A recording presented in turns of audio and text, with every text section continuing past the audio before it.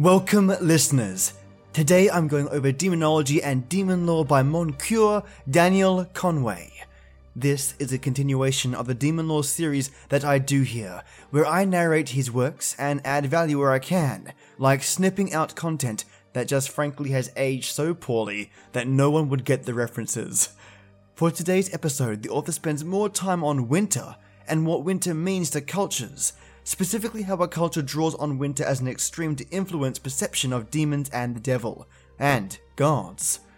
Monsieur does enjoy spending time on the etymology of what makes up the thought or idea of a demon in relation to winter, and spends the first half covering off what winter means to cultures from around the world. Then moves to the mid-second half of this chapter, specifically on god and demon myth.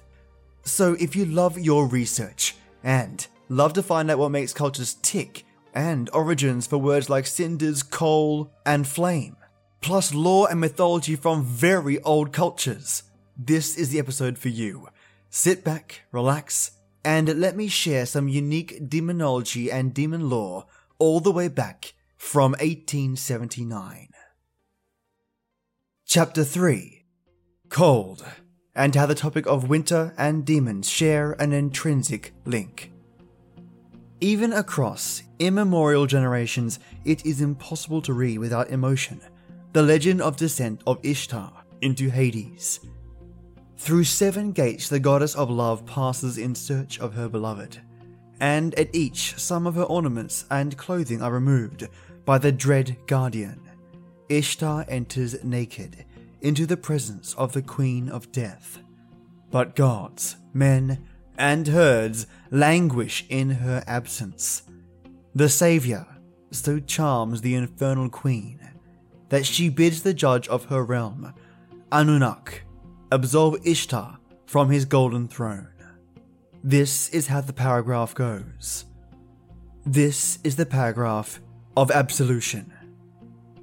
He poured out for Ishtar the waters of life and let her go. Then the first gate let her forth, and restored to her the first garment of her body. The second gate let her forth, and restored to her the diamond of her hands and feet. The third gate let her forth, and restored to her the central girdle of her waist.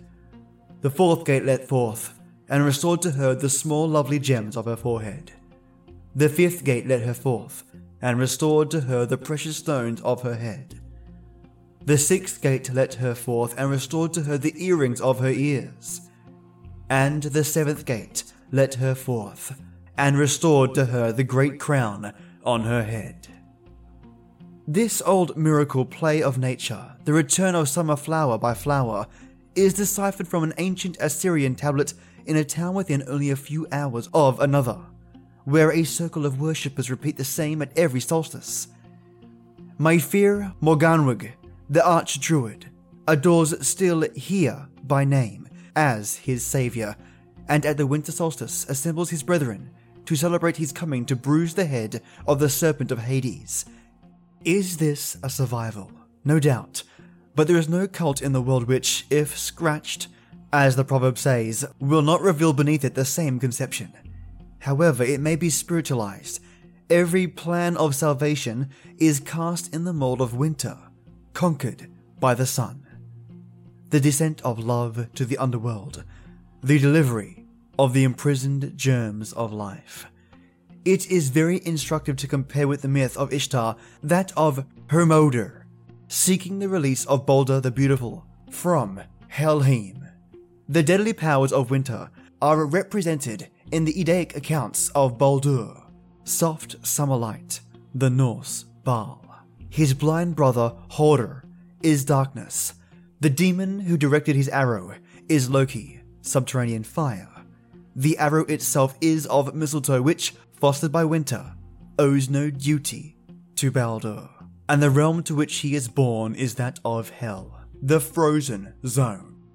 Hermodr, having arrived, assured Hel that the gods were in despair for the loss of Baldur. The queen replied that it should now be tried whether Baldur was so loved. If, therefore, all things in the world, both living and lifeless, weep for him, he would return to heaven. In the end, all wept but the old hag, Thok, her personification coined as darkness, who from her cavern sang, "Thok will wail, with dry eyes, Baldur's balfire. Naught quick or dead for Kalsun Kerai, let hell hold her own." So, Baldur remained in Helheim. The myth very closely resembles that of Ishtar's descent. In similar accent, the messenger of the southern god weeps and lacerates himself as he relates to the grief of the upper world, and all men and animals since the time that Mother Ishtar descended into Hades. But in the latter, the messenger is successful. In the north, though, he's unsuccessful. In the corresponding myths of warm and sunny climes, the effort at release is more or less successful in proportion to the extent of winter. And in Adonis, released from Hades for 4 months every year and another 4 if he chose to abandon Persephone for Aphrodite, we have a reflection of a variable year. That and the similar myth of Persephone varied in the time specified for their passing in the upper and underworlds, probably in accordance with the climatic averages of the regions in which they were told. But in the tropics it was easy to believe the release complete, as in the myth of Ishtar. In Mangaean myths, the hero, Maui, escapes from another world of fire, aided by a red pigeon. When this contest between winter's death and summer's triumph became humanized, it was Hercules vanquishing death and completely releasing Alcestis. When it became spiritualized, it was as Christ conquering death and hell, and releasing the spirits from prison. But the myth of a swift resurrection had to be artificially preserved in the far north. The legend of a full triumph over death and hell could never have originated among our Norse ancestors. Their only story resembling it, that of Iduna, related how her recovery from the giants brought back health to the gods, not men. But it was from the south that men had to hear tidings of a rescue for the earth and man. We cannot realize now what glad tidings were they which told this new gospel to people sitting in regions of ice and gloom, after it had been imposed on them against their reluctant fears. In manifold forms, the old combat was renewed in their festivals, and people who had long been prostrate and helpless before the terrible powers of nature were never weary of the southern fables of heroic triumphs over them, long interpreted in the simple physical sense. The great demon of the northern world is still winter, and the hereditary hatred of him is such that he is still cursed, scourged, killed, and buried or drowned under various names and disguises. In every Slavonic country, there are to be found, about carnival time, traces of ancient rites, intended to typify the death of winter and the birth of spring or summer. In Poland, a puppet made of hemp or straw is flung into a pond or swamp with the words, "The devil take thee." Then the participators in the deed scamper home, and if one of them stumbles and falls, it is believed he will die within the year. In Upper Alsatia, a similar figure is fastened on a pole to be pelted, then taken to the village boundary and thrown across it or cast into the water, its bearers returning with green boughs. Sometimes the figure is shrouded in white, representing snow, and bears in its hands a broom, the sweeping storm, and a sickle, the fatal reaper. In Russia, the straw mujik is burned, and also in Bulgaria.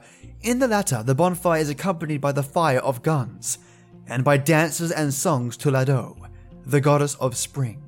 This reminiscence of Leto, on whose account Apollo slew the python, is rendered yet more striking by the week of archery which accompanies it, recalling the sunbeam dance of the god.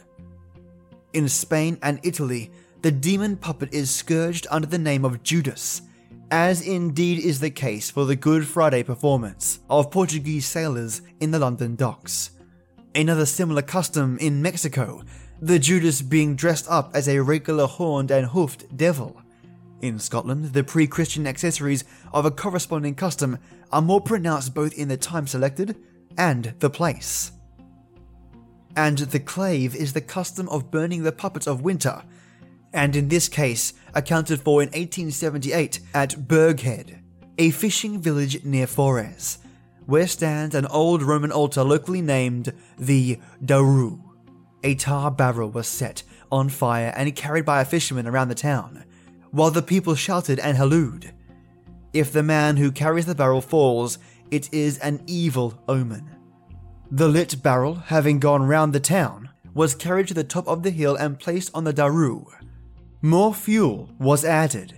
The sparks, as they fly upwards, are supposed to be the witches and evil spirits leaving the town. The people therefore shout and curse them as they disappear in vacancy. When the burning tar barrel falls in pieces, the fishwomen rush in and endeavour to get a lighted bit of wood from its remains. With this light, the fire on the cottage hearth is at once kindled, and it is considered lucky to keep this flame alive all the rest of the year. The charcoal of the clave is collected and put into bits up the chimney to prevent the witches and evil spirits coming down into the house. The Daru is covered with a thick layer of tar from the fires that are annually lighted upon it, and close to the claves are very ancient Roman wells. It is an instance of the irony of etymology that the word hell means a place of fireless darkness, nor is the fact that the name of the Scandinavian demoness Hel, phonetically corresponding with Kali, the Black One, Goth Halja, whose abode was an icy hole, has her name preserved as a place of fiery torment without significance. In regions where cold was known to an uncomfortable extent, as well as heat, we usually find it represented in the ideas of future punishment. The realm called Hades, meaning just the same as hell, suggests cold. Tertullian and Jerome say that Christ's own phrases, outer darkness, and the gnashing or chattering of teeth suggest a place of extreme cold alternating with the excessive heat. Traces of similar speculations are found with the rabbis. Gehenna had both water and fire. Noah saw the angel of death approaching and hid from him for 12 months. Why 12? Because, the rabbis explain, such is the trial of sinners. 6 in water, 6 in fire. For example, Dante has frigid as well as burning hells, and the idea was refined by some scholars to a statement which would seem to make the alternations of future punishment amount to a severe sickness and fever. There are also blended rabbinical notions, painting the terrible picture of the frozen continent, where he writes, "The parching air burns frore, and cold forms the effect of fire, thither by harpy-footed furies hold.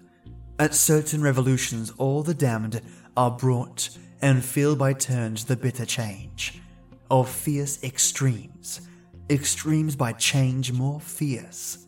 From beds of raging fire to starve in ice, their soft ethereal warmth, and there to pine, immovable, infixed, and frozen round." With which may be compared Shakespeare's lines in Measure for Measure. The delighted spirit to bathe in fiery floods or to reside in thrilling region of thick-ribbed ice. Delving deep into Tibet culture, Tibet hell is believed to have 16 circles, 8 burning, 8 frozen, which attributes to the rapid changes of their climate between the extremes of heat and cold. Plutarch, relating the vision of Thespius in Hades, speaks of the frozen region there. Denis Le Chartreux says the severest of infernal torments is freezing. In the Calendar of Shepherds, 1506, a legend runs, Lazarus said, "I saw a floody of frozen ice, in the witchy, envious men and women were prolonged unto the navel, and then suddenly came a coldy widening right great, that blew and died deep down, all the envious into the coldy water, that nothing was seen of them." The demon of cold has a habitat naturally in every northern region. He is the Ki Mung of China, who, man-shaped, dragon-headed, haunts the Chang River. In Greenland it is Erelursortok, who suffers perpetual agony and leaps on soul at death to satisfy his hunger. The Chinos, demons of the Mimacs of Nova Scotia, present certain features of the race demons, but are fearfully cold. The Chennu weapon is a dragon's horn. His yell is fatal to the hearer. His heart is a block of ice. This heart must be destroyed if the demon is to be slain, but it can only be done by melting it in the fire. The chief precaution required is that one is not drowned in the flood so caused.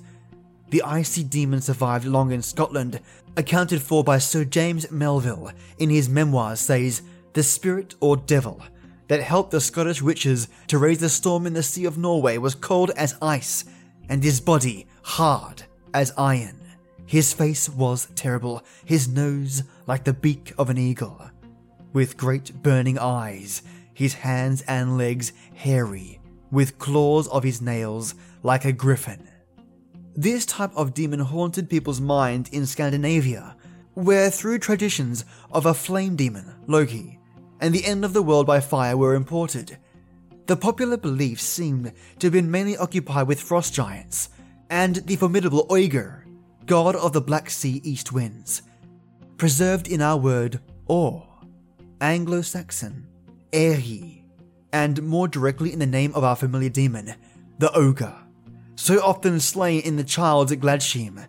Loki, spirit fire, was indeed speedily relegated by the Aesir, the gods, to a hidden subterraneous realm, where his existence could only be known by the earthquakes, geysers, and Hekla eruptions which he occasioned. Yet he was to come forth at Ragnarok, the twilight of the gods. We can see a singular blending of tropical and frigid zones, the one traditional, the other native. In the prose Edda, Ganglia asks, "What will remain? After heaven and earth, and the whole universe shall be consumed, and after all the gods and the homes of Valhalla and all mankind shall have perished, there will be many abodes," replied Thridi, "some good, some bad. The best place of all to be in will be Gimel, in heaven, and all who delight in quaffing good drink will find a great store in the hall called Brimmer, which is also in heaven, in the region of Okolini. There is also a fair hall of ruddy gold, Sindra, which stands on the mountains of Nida. In those halls, righteous and well-minded men shall abide. In Nystrand, there is a vast and direful structure, with doors that face the north. It is formed entirely of the backs of serpents, wattled together like wickerwork.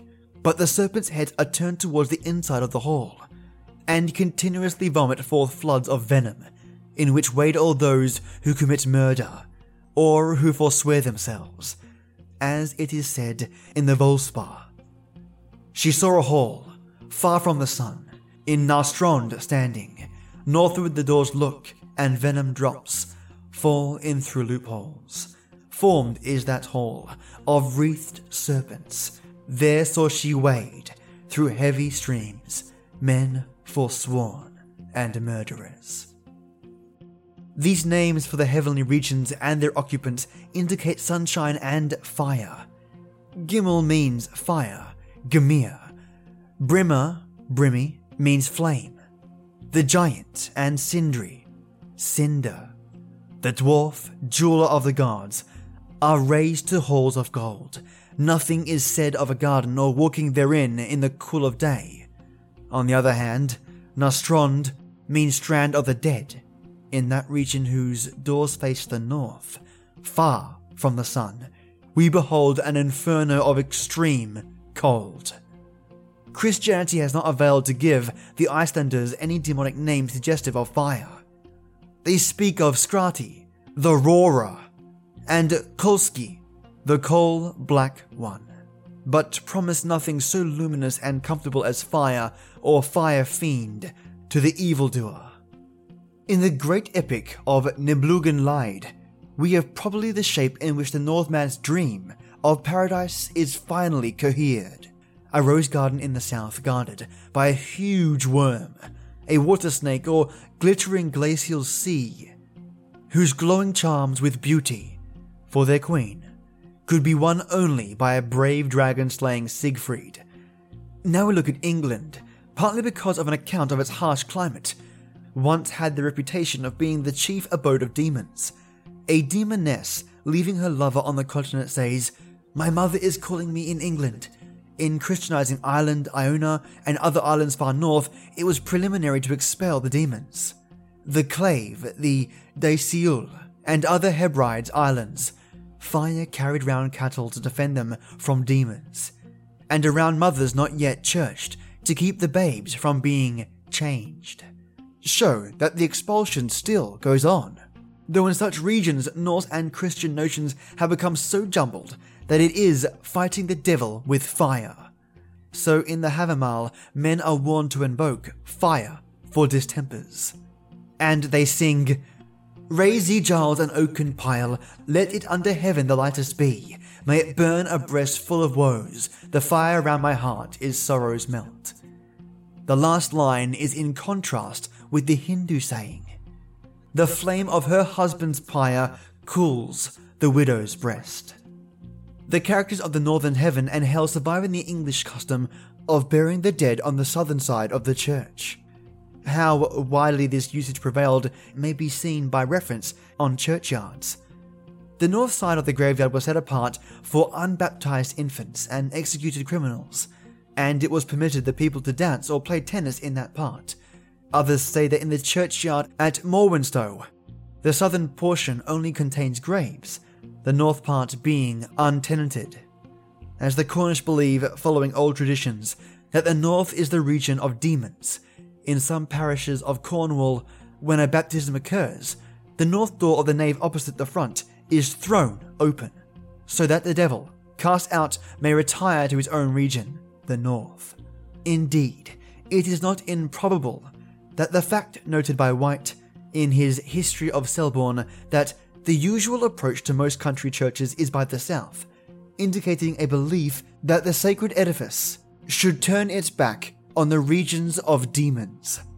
It is a singular instance of survival which has brought about the fact that people who listen devoutly to sermons describing the fiery character of Satan and his abode should surround the very churches in which those sermons are heard with evidences of their lingering faith that the devil belongs to the region of ice, and that their dead must be buried in the direction of the happy abode of Brimmer and Sindri, fire and cinders. Lenormant has written an extremely instructive chapter in comparison of the Akkadian and the Finnish mythologies. He there shows that they are as one and the same tree, adapted to antagonistic climates, with similar triad, ruins, charms, and even names in some cases. Their regard for the fire worshipped by both varies in a way that seems at first glance somewhat anomalous. The Akkadians in their fire worship exhausted the resources of praise in ascription of glory and power to the flames. The Finns in their cold home celebrated the fire festival at the winter solstice, uttered invocations over the fire, and the mother of the family, with her domestic libations, said, "Always rise so high, O my flame, but burn not larger nor more ardent."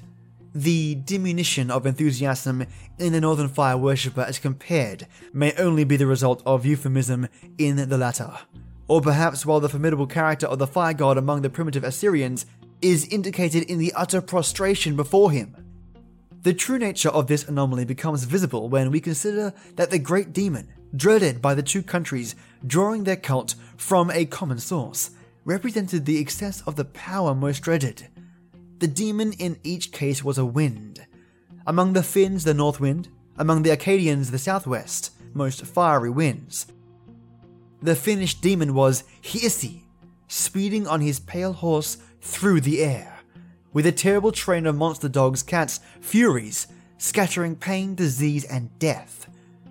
The Akkadian demon, of which the bronze image is the Lauvur, is the body of a dog, erect on eagle's feet, its arms pointed with lion's paws.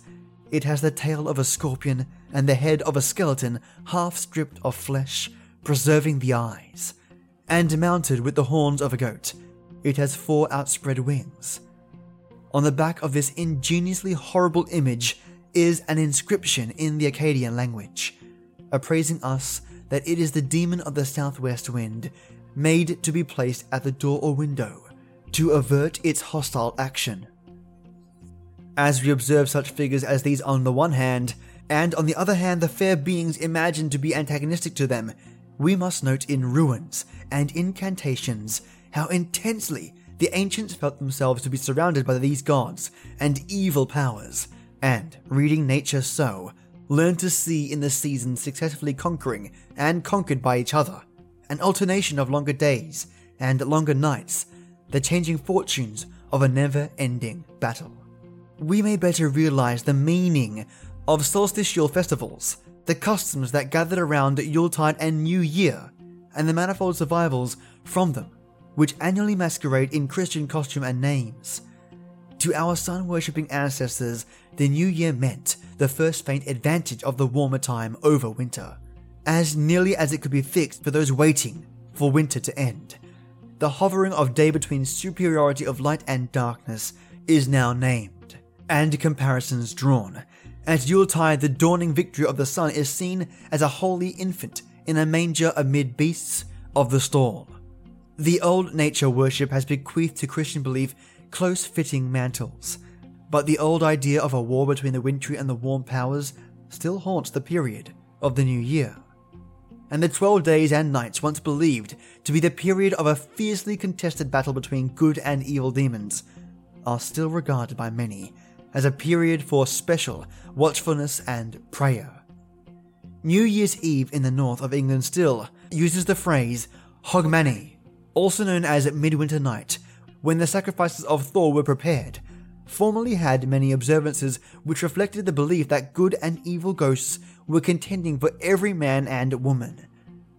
The air was believed to be swarming with them, and watch must be kept to see that the protecting fire did not go out in any household, that no strange man, woman, or animal approached, possibly a demon in disguise. Sacred plants were set indoors and windows to prevent the entrance of any malevolent being from the multitudes filling the air. John Wesley, a man whose noble heart was allied with a mind strangely open to stories of hobgoblins, led the way of churches and sects back into this ancient atmosphere. Nevertheless, the rationalism of the age has influenced St. Wesley's feast. Titled Watch Night, it can hardly recognise its brother in the Boar's Head Banquet of Queen's College, Oxford, which celebrated victory over Tuscany winter, the decapitated demon whose bristles were once icicles. Yet, what the Watch Night really signifies, in that antiquarian sense, is just that old culminating combat between the powers of fire and frost, once believed to determine human fates. In White Russia, on New Year's Day, when the annual elemental battle has been decided, the killed and wounded on one hand and the fortunate on the other are told by carrying from house to house the rich and the poor, kolyadas.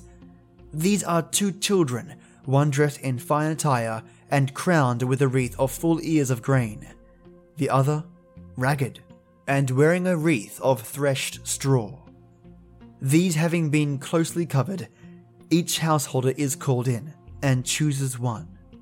If his choice chances upon the poor kolyada, the attending chorus chant a mournful strain, in which he is warned to expect a bad harvest, poverty, and perhaps death.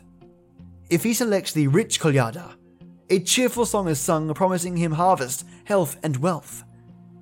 The natives of certain districts of Dagestan assign political and social significance to their Feast of Fire, which is celebrated in the month preceding winter, at new moon, just after their meat provision for the season is laid into dry.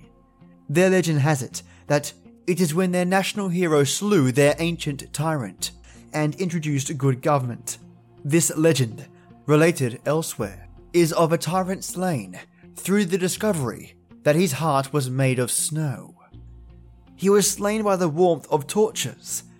In the celebrations, all the men of the villages go forth with torches which they swing round their heads and throw in the direction of Gilgit, where the snow-hearted tyrant so long held his castle. When the husbands return home from their torch throwing, a little drama is rehearsed, The wives refuse them entrance till they have entreated, recounting the benefits that they have brought them. After admission, the husband affects sulkiness, and must be brought round with caress to join in the banquet. The wife leads him forward with this song: Thou hast made me glad, thou favourite of the Rajah. Thou hast rejoiced me, O bold horseman. I am pleased with thee, who so well set the gun and sword. Thou hast delighted me, O thou invested with a mantle of honours. O great happiness, I will buy it by giving pleasure's price. O thou nourishment to us, heap of corn, store of ghee, delighted will I buy it all by giving pleasure's price. And this concludes chapter 3 of Demonology and Devil Lore. Just great. I hope you enjoyed today's episode. My biggest takeaway from this is that hell is already frozen over.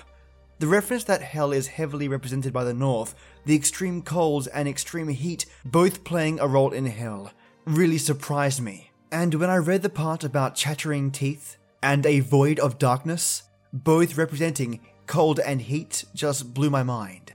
And the thought of demons having icicles for beards was so different. And what really shocked me is that murderers and infants were buried in unmarked graves in the northernmost parts of churches, where people were able to play and relax. Very little care for the dead. I wonder why infants and murderers were put together.